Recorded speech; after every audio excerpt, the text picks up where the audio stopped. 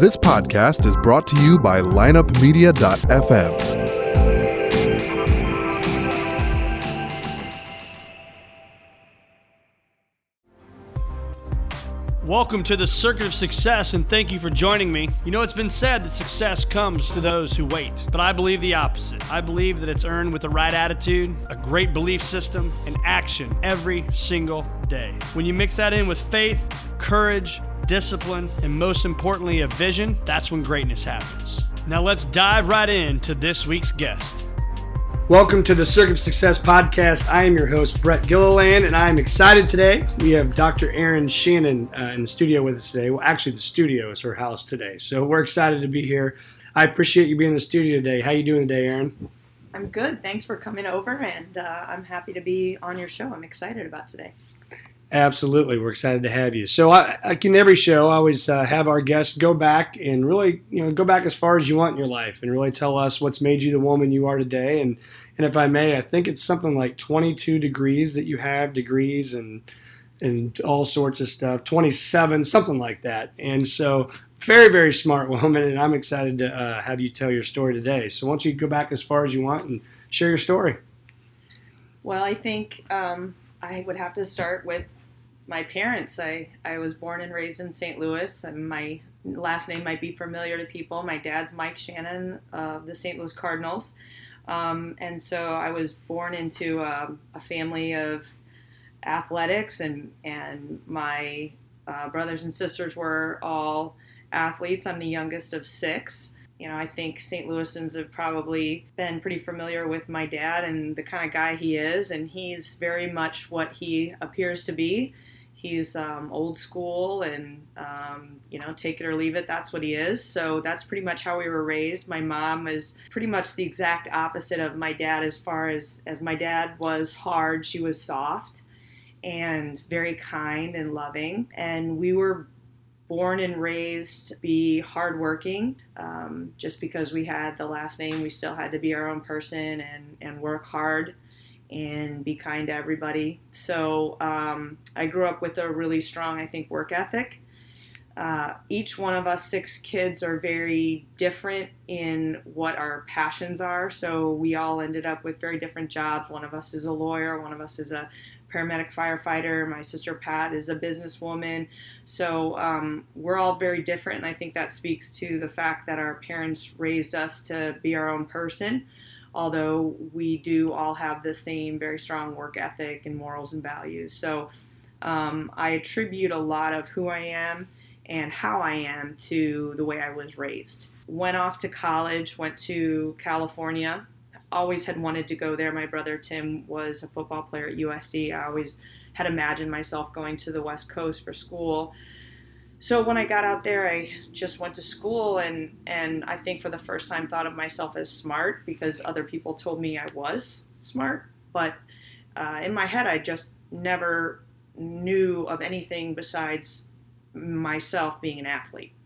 So I think probably that was my first foray into who am I, what am I, and maybe a bit of an identity crisis and maybe even a little bit of an existential crisis, I think. At one point, one of my professors just so happened to be an Adlerian psychologist who studied right under Sigmund Freud. And she, I guess, recognized this in me. And as a young student, took me over to England to this conference. And at this conference, I think that's probably the first time I realized maybe I want to do this, because it's very fascinating and I could probably help a lot of people. So that's when I probably started seriously thinking of doing it. And then once I started to seriously consider it, it was pretty easy for me to turn that 100% focus that I used to use in my athletics into, okay, now I know what I want to do. Now I'm going to go 110%. So once I did that, I finished college about a year and a half early.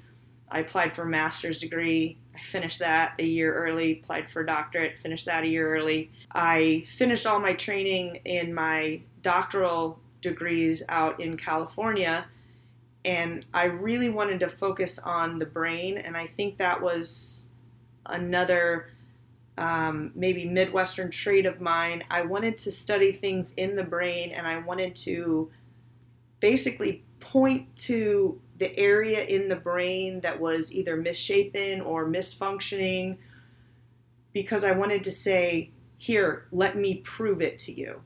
I don't want to talk about theory.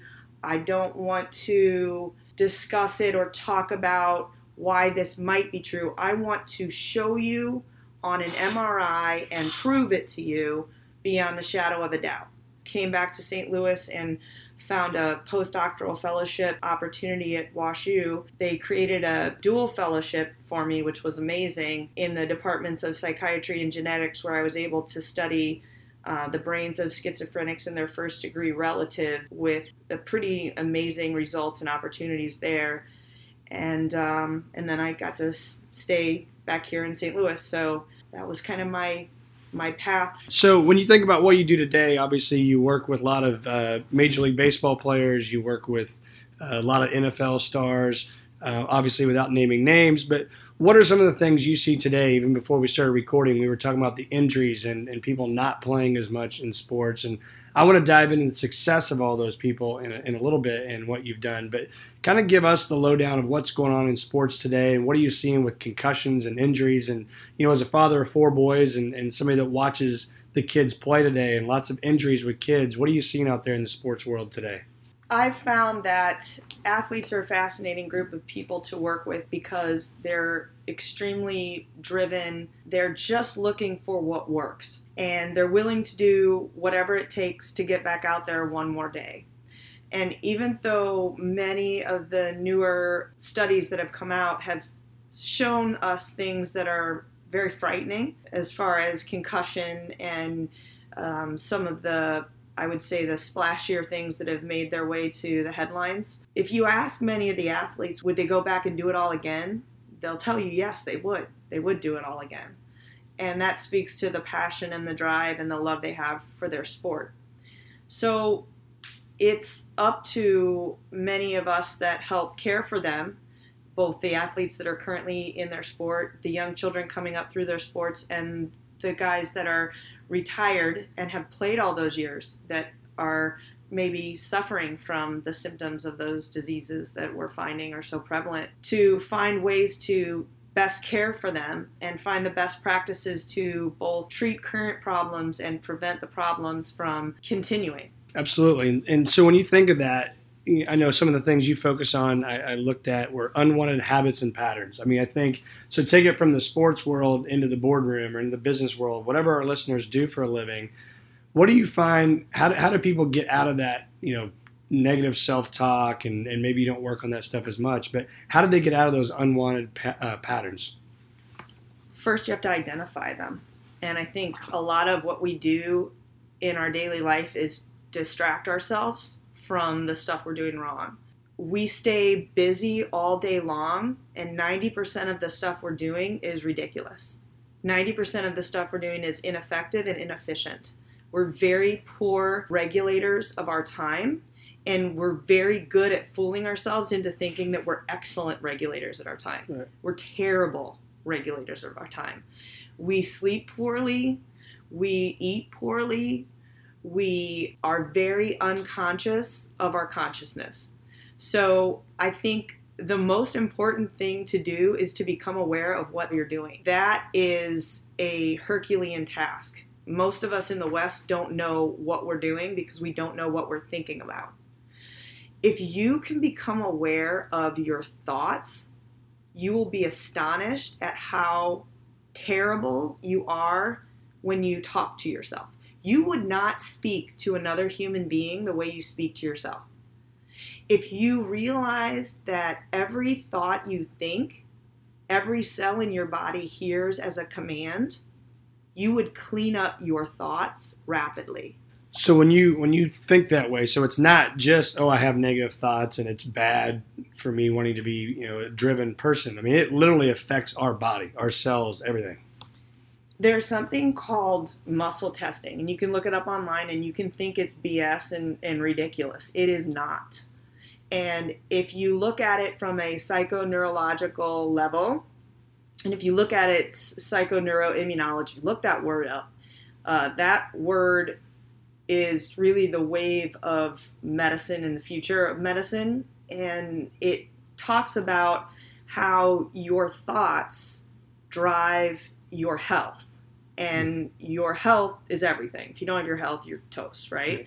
I think we all can pretty much agree on that.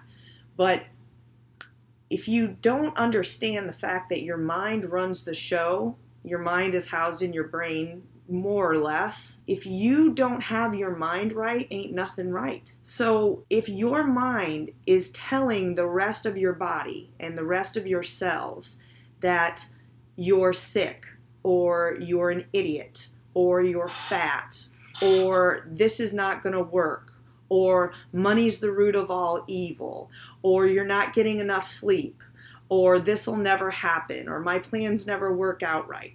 Even if you're not telling yourself that consciously, if unconsciously or subconsciously you believe those things, and those were taught to you before you were age 6 or 7, when a lot of your subconscious beliefs are concretized in your system, how are you ever going to get ahead in life? If you really think money is the root of all evil, you will figure out a way to never make more than X amount, because you think people that make over X amount are somehow evil. And you're a good person. Right. So why would you ever make more than that amount of money? So if you find yourself butting up against X amount of money and never making more than that amount, I guarantee you there is a subconscious belief in there. And there is no way that you're going to make more than that amount of money until you figure out a way to get rid of that subconscious belief. So you've got to go in and figure out where that subconscious belief is stuck and release it. Same way with health, same way with relationships. When you find a pattern in your life, for whatever reason, no matter what you consciously do, you cannot break this pattern. There is a subconscious belief somewhere stuck in there that is continuing to butt up against that same belief system that you, for some reason, cannot break until you find that unconscious lock and open it with a key. That's great. I mean, that's very profound, and I love the deep thoughts that you have there. It's kind of like Earl Nightingale's book, The Strangest Secret. I don't know if you've ever read that or not, but you become what you think about. And so we're doing exactly that. So you are one of 50 people in the world that is trained on, I'm sure I'm going to butcher what it's called, but the holographic memory resolution. And that was used after 9/11. Tell us a little bit about that. So this is actually my very favorite technique, and it's a body-based technique, and it's very similar to what we just spoke about. It's finding where trauma is locked in the body in a cellular way, and it's releasing that trauma and recoding it. If you take something out, you got to put something back in. If you've got a trauma stored in your hamstrings, for example, and for some reason, no matter what you do, you keep pulling this hamstring, you go into the hamstring and you find out what's stored there. And it might be something from when you were 2 years old, stored there. And frequently, things will come up. I will have a professional athlete, he'll come in, nobody can figure out what's wrong with those hamstrings. Everything will get fixed. There'll be nerve conductance studies. He'll be flown all over the world. There's nothing wrong physically with the hamstring. That's a $90 million hamstring. It's fine. You go into a semi-hypnotic state. You're not completely hypnotized. You're very, very relaxed, but we're speaking back and forth. We go into the hamstrings. The athlete and I are still talking. An image comes up. A memory comes up. And this memory can be completely unrelated to the sport. Maybe it's related, maybe it's not. Maybe we go through several memories, but we get down to one. And that one memory will be traumatic in nature. And when I say traumatic, it might not be a terrible trauma like somebody got shot. It could be something that seems relatively innocuous, like I wanted a cookie and my mom didn't notice me and I cried and went to my room. But for whatever reason, it gets stored. It gets locked down in the cellular or muscular tissue in that area, and it gets encoded. We somehow figure out a way to release it. There's a process we go through. It takes maybe 10 minutes. It might take 2 hours. We get it released. We recode it in a certain way. We recode it with a different emotional content. It's driven by the client. The client drives it. They recode it the way they want it recoded. They have control over it. They remember the process. And when they come out of the procedure, and then we might go to another spot, the body drives it. So there might be a map, and the different memories that come up might have a similar connotation or flavor. They might all be abandonment memories. They might all be sexual abuse memories. They might all be neglect, or they might all be very different. They might all come from one side of the family. They might all be from a certain age frame. The body will map out this pattern. We will have to go through it as the body gives it to us, and then when the body's done, it's done.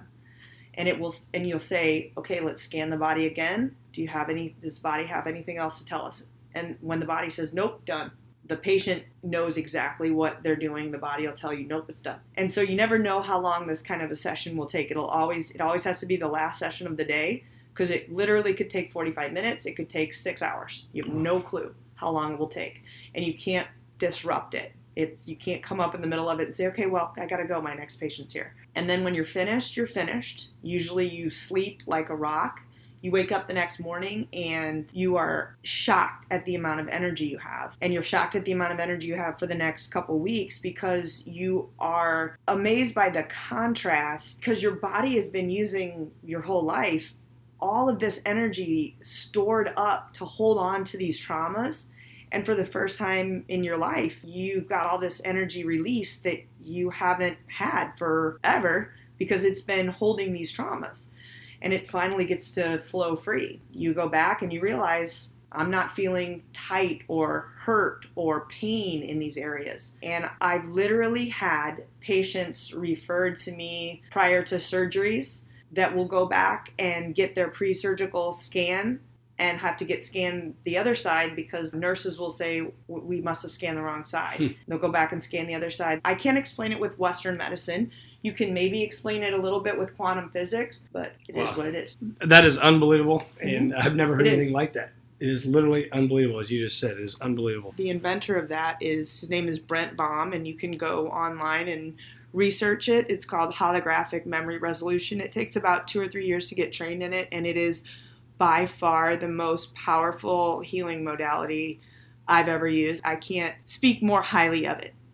We'll definitely check that out. Thanks for sharing that. So when you think about the psychology and you think about peak performance on the field or off the field in the boardroom, whatever it may be, what are some of the things that people driving down the road today, or they're working out, they're listening to this, what do they need to be doing to get to peak performance in the business world? I think the business world, as well as the sports world, there's a lot of correlations between the two. But I think the most important thing that you can do when you want to revamp or refocus is to become aware of your metacognition, or become aware of your thinking. And if you can be mindful of your mind and be aware of your thoughts, and then go a step further and consciously choose to think thoughts that move you closer to your goal. If you have a goal and you choose to only put the thoughts in your head that move you closer to that goal, and then even more importantly than that, if you can put yourself in the emotional state of feeling as if you've already achieved that goal, get yourself emotionally aware of how you feel in the moment, and then imagine yourself to be in the state of, how would I feel if I had already achieved the goal that I am setting out to achieve? And it feels like daydreaming, but it's very much a law of attraction kind of thing. I don't know if you've heard of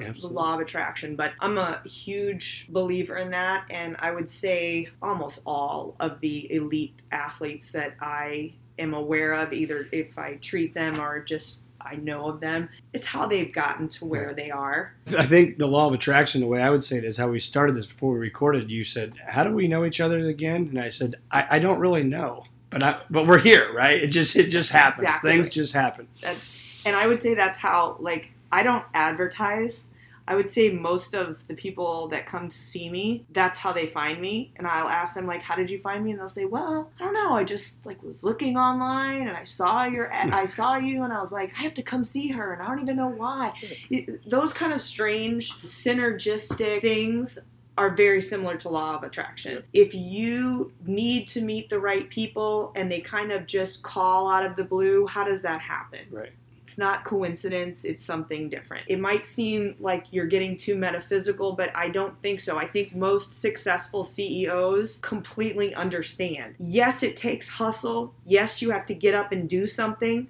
You know, do the professional athletes that I'm talking about, do they just think themselves into being the best in the world? Of course not. But do they just go out and hit 1 million balls a day and become the greatest in the world? No, there's a duality to it. You have to believe it and you have to follow through with it. But the belief has to come first. You have to get up in the morning and think the thoughts that you need to think before you get out of bed. You can't get out of bed and think it's going to be a terrible day and then go out and expect to have a good day. You have to get up, tell yourself what a great day it's going to be, even if there's part of you that doesn't feel like it's going to be a good day. But I think how a lot of law of attraction followers fall short is that they forget about the internal belief system that it has to follow with a emotional system. The most important part of the law of attraction isn't the positive affirmation. Those will fall short if you don't have the feeling that comes with it. You've got to sit in the space and force yourself to have the either visualizations or the imagination time that you need, the daydreaming that you need, whatever you've got to do to get into the feeling space. And it sounds ridiculous as a grown adult to tell yourself, are you telling me, Dr. Shannon,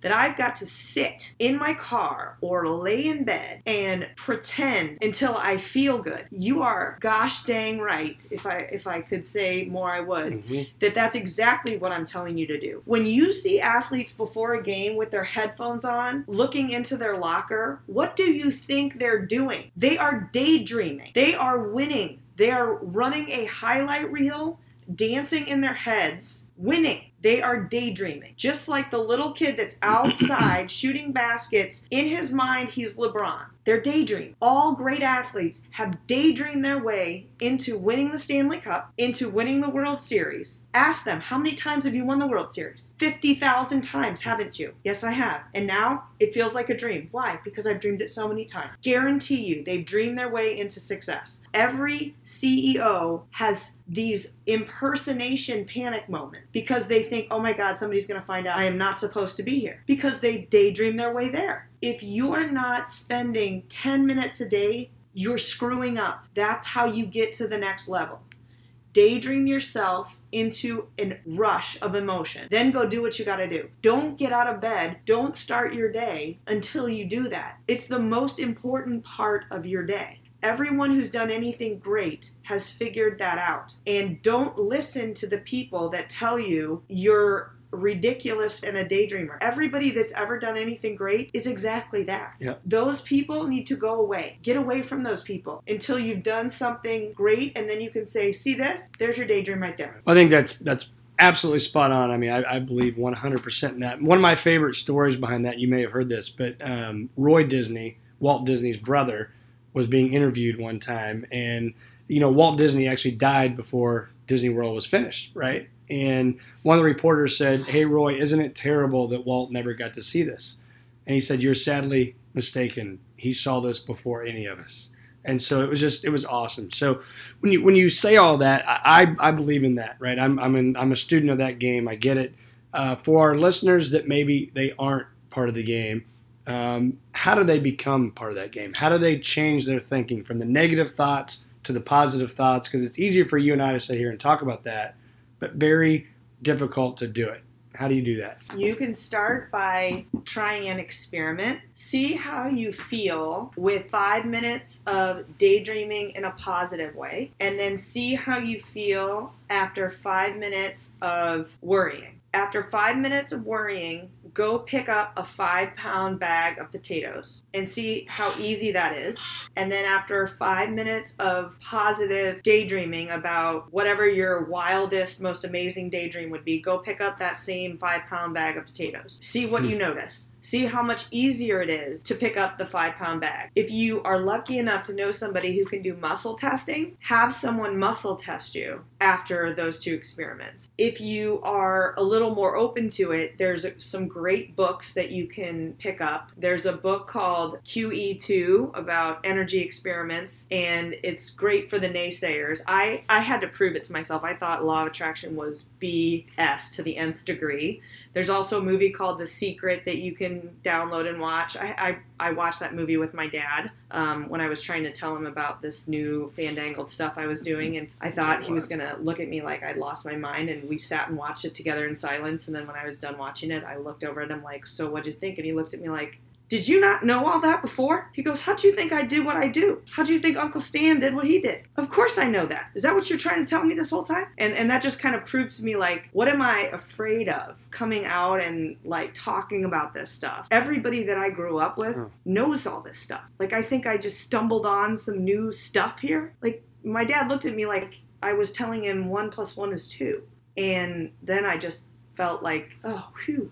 Now I don't have to tell you, okay, I'm going down into the clubhouse and doing this stuff. So that he didn't like that much. Right.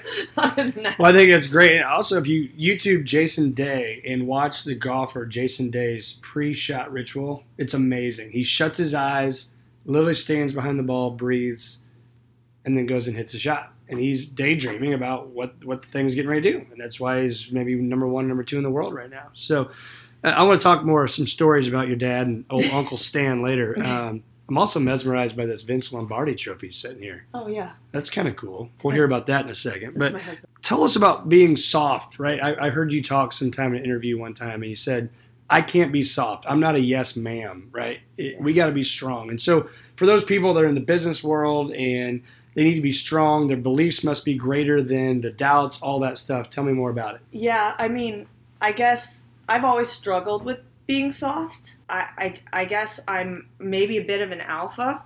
I have always equated being soft with being weak, and that's not true. I'm wrong. And, you know, God is funny because he gave me 5 little girls and 1 boy, and they're teaching me all about being soft. The funny thing is my presentation is very fake, if I would be authentic. I'm actually very soft. And anybody that knows me will tell you that right away. I've grown up in a alpha world, and I have to walk through locker rooms, and I have to stand on sidelines, and I have to be hard. My job is soft. My life is about the mix between hard and soft. We need to understand what's the right time to present in a hard way and what's the right time to present in a soft way, and what's the right time to do that to our internal self, because I know I'm much softer with people than I am with myself. I'm much too hard on myself. And I think when you become a parent, you learn an awful lot about who you are. And I've learned a lot about my perfectionism as I've seen my children struggle with it too. And I don't want them to have to be struggling with perfectionism. So I have had to be a good example for them. That has helped me to be softer. And the funniest thing about working with professional athletes is they have the best BS radar in the whole world. I can be as tough as I want. They all know how soft I am. They know I love them, and I will always be there for them, and I will always protect them and keep them safe. But they also know why I have to be tough and why that external toughness is there, and they respect that. I respect the fact that I am a product of my environment, and I am thankful that my dad raised me to be tough, but I know that all that softness inside is my mom. But I also know my dad is a big softie too, and anybody that knows my dad knows that he's got the biggest heart in the world too. So I guess that's where that comes from. Absolutely. All I know about your dad is just that's what I grew up listening to, right? I love your dad's voice. I can hear it right now in my head. So, you know, when you talk about the circuit of success, we really talked a lot about attitude. I always say you choose every day your attitude when you wake up. So everything you said about before you get out of bed, I do that every day. Yeah. And some days I want to do it, some days I don't, but I got to train myself to do it. So the next circuit is beliefs. And so what are your beliefs today, but also what are your beliefs that if you wish you could rewind 10 or 15 years and tell that Dr. Erin Shannon, what would those beliefs be? It's dangerous, I think, to go back and change anything from the past. because then you never know what you would change about the future. I've always had problems with trust. We're just always taught never to trust anybody, because when you grow up in the world of athletics, that's just the message you get. Sure. So I think I would maybe like to be more trusting in a lot of ways, but I don't think I would change anything about my life, because I wouldn't be exactly where I am today, and I have a big belief that you are exactly where you need to be, and you grow out of the hard times. So even though I didn't want to go through a lot of the hard times I went through, I know I needed to go through them because I did grow out of the hard times. If I had to go back, I would enjoy everything more. I wouldn't be so hard on myself. I wouldn't be so driven to get to the next stage of everything. I would be more in the present moment. I would try to do the things that I try to teach people to do now. Be present and be gentle on yourself. And so those are things that I think I still struggle with. Don't try to be perfect. Don't try to please some unrelenting scale of perfection. And for me, it's always been perfection in trying to help other people, trying to help my patient. I've always had this drive to learn more. Almost like this obsessive need to know what else, and never be satisfied like you've learned enough today. Well, I think that part of the belief, I always talk about, it's belief in yourself, belief in a higher spirit, and all the stuff we've been talking about today. So I absolutely answered the question. And I think activities too, we touched on this earlier, but if you just had to boil it down to one or two things that a business person needs to do today, and maybe you're going to go back to that thing in the morning before they get out of bed. But anything even physically they need to be doing, is it meditation? Is it journaling? Is it goal planning every single day? What is it? Everybody has some kind of practice that they do to try to better themselves. Some people think it's exercise. Some people think it's praying. Some people think it's yoga. I think whatever you're doing, having 10 minutes of self-reflection, 10 minutes is a long time. Some people can only tolerate 2 minutes. 10 minutes of quiet to let whatever needs to come to the forefront is literally intolerable to most people. And there's a reason for that. If you can start with 2 minutes and work up to 5 minutes, that's going to tell you what you need to do for the rest of the stuff. So that might indicate to you that you need to exercise. That might indicate to you that you need to do community service, that you need to clean up your finances, that you need to declutter your home, that you need to work on your marriage. But if you don't take time to figure it out, you're going to be running around either doing the easiest thing or doing the thing that someone else told you need to do. It's the self-reflection quiet time. It's painful to do. But that's where the inner wisdom is going to come, that's going to give you the prescription for what you do need. And maybe it changes every day. But how do you know what you really need until you sit and listen? Yeah, couldn't agree more. A lot of game-changer ideas here today, so this has been great. So now, if we can, a couple things. You've got the Vince Lombardi trophy sitting here in the room we're sitting in, all this sports memorabilia. The people that know me know I'm a huge sports guy. So tell us about the Vince Lombardi trophy. I know, but tell our listeners about it, who your husband is. And then can you tell us a great Stan Musial, Mike Shannon story? I really don't have sports memorabilia in the house at all. We're in my treatment room today. Got it. Right? All the things in my treatment room, it's kind of a feng shui room. And it's an interesting little room. It's too bad we don't have a camera in here. It's half like a shrink room with a little couch and a chair. And then half kind of looks like maybe like a massage therapy room, sort of. Got like a massage table. There's just some interesting stuff in here. So this is where I do my treatment for my athletes. And there is a Lombardi trophy in here. It is. So my husband is Greg Williams. He's the defensive coordinator of the Browns now. And that was from the Saints Super Bowl.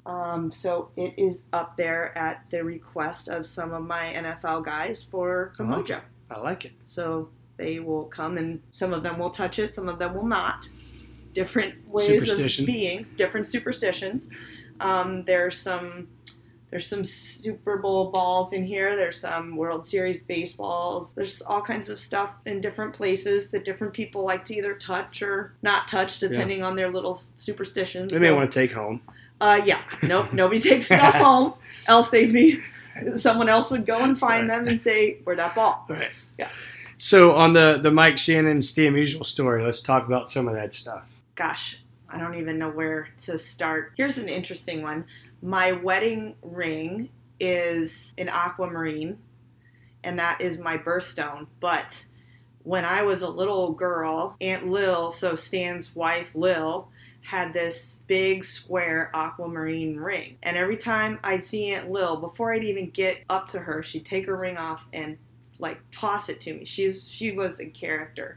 My mom and Lil and Mary Shandy's, Uncle Red's wife Mary, the three of them were characters, and Mary Lou Herzog. The four of them really were the four. They're amazing women, and the guys are obviously amazing, but the women were amazing. So whenever I'd see Aunt Lil, I just loved the color of that ring. I never wore dresses, and so my mom always thought it was very interesting that was like the one girly thing that I would want to see, and I would look at the ring, and I would just always look at the ring and want to touch it, and I'd put it on my finger, and then I'd take it off, and they would all be very amazed that was the one girly thing I always liked. I was literally the little girl that I would never wear a dress. I would cry and cry if I had to put it on. For my first communion, it was a nightmare. I wore shorts under my dress. Right. Okay, it was bad. So my husband Greg, when he was little, he would pretend to be Mike Shannon and Bob Gibson and Stan Musial playing baseball out in the backyard. At one point when we were first dating, we were all out telling old stories about when we lived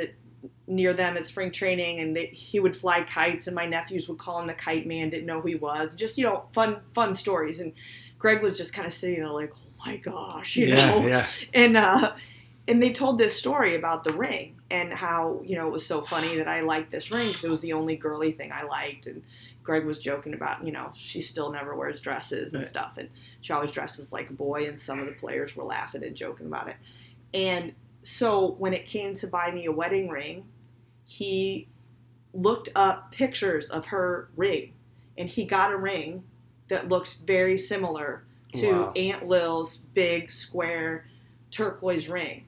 And so I just think that's a really cool intergenerational story about how some communities have such strong genetic ties, and our families, we don't have many friends outside of us because we live together, we eat together, we travel together. So for Greg coming into this little weird interbred subculture of us as a baseball family and the stories that we share all these years growing up together, I thought it was a really cool gesture that he did, and when he showed them, they thought it was pretty cool too. That's awesome. That was kind of a fun story. Well, that's very cool, and I this, but I think it's important to say, the city of St. Louis would not be what it is today without your dad and Jack Buck and Bob Gibson and Whitey Herzog and Stan Musial, all of them. So it's really cool to get to hear those stories. So thanks for sharing. And anything else today you want to close with? Where can our listeners find more from Dr. Erin Shannon? Well, I do have my website is drerinshannon.com, DRERINSHANNON.com. I'm the worst business person in the world, by the way. So my sister Pat always tells me you're the worst in business. But I'm a healer, I think, by trade, not necessarily a business person, but I appreciate the opportunity for you to come over and talk, and it was great connecting, and I appreciate that about St. Louis. We certainly love St. Louis and love the city, and it's been a great life living here, and it's always so amazing to connect to people in St. Louis because we all seem to know each other somehow. Such a 1 degree, 2 degree of separation, so thanks for coming. It was great connecting. Absolutely. Thanks for being on the Circuit of Success podcast. I greatly appreciate it. Tune in next week for another episode of the Circuit of Success with Brett Gilliland on the lineupmedia.fm podcast network. Subscribe to the show on iTunes, Google Play, Stitcher, and through our website, circuitofsuccess.com. Follow us on Facebook and Twitter, and email any questions to info@circuitofsuccess.com.